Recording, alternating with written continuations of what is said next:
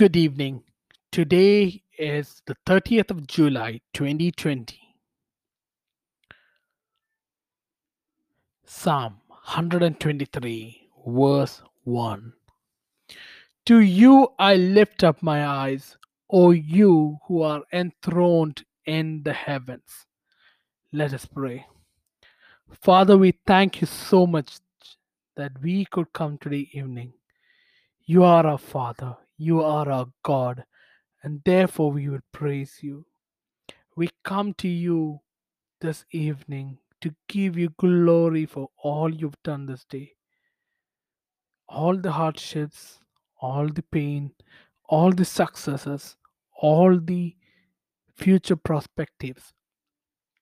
You are worthy of it all.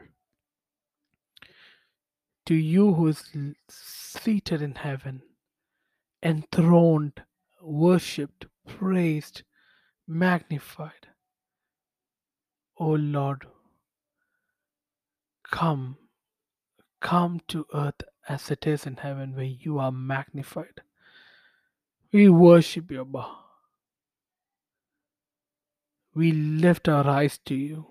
Let your name be magnified. We bless your name. To you who is enthroned in heaven, to you I lift up my eyes.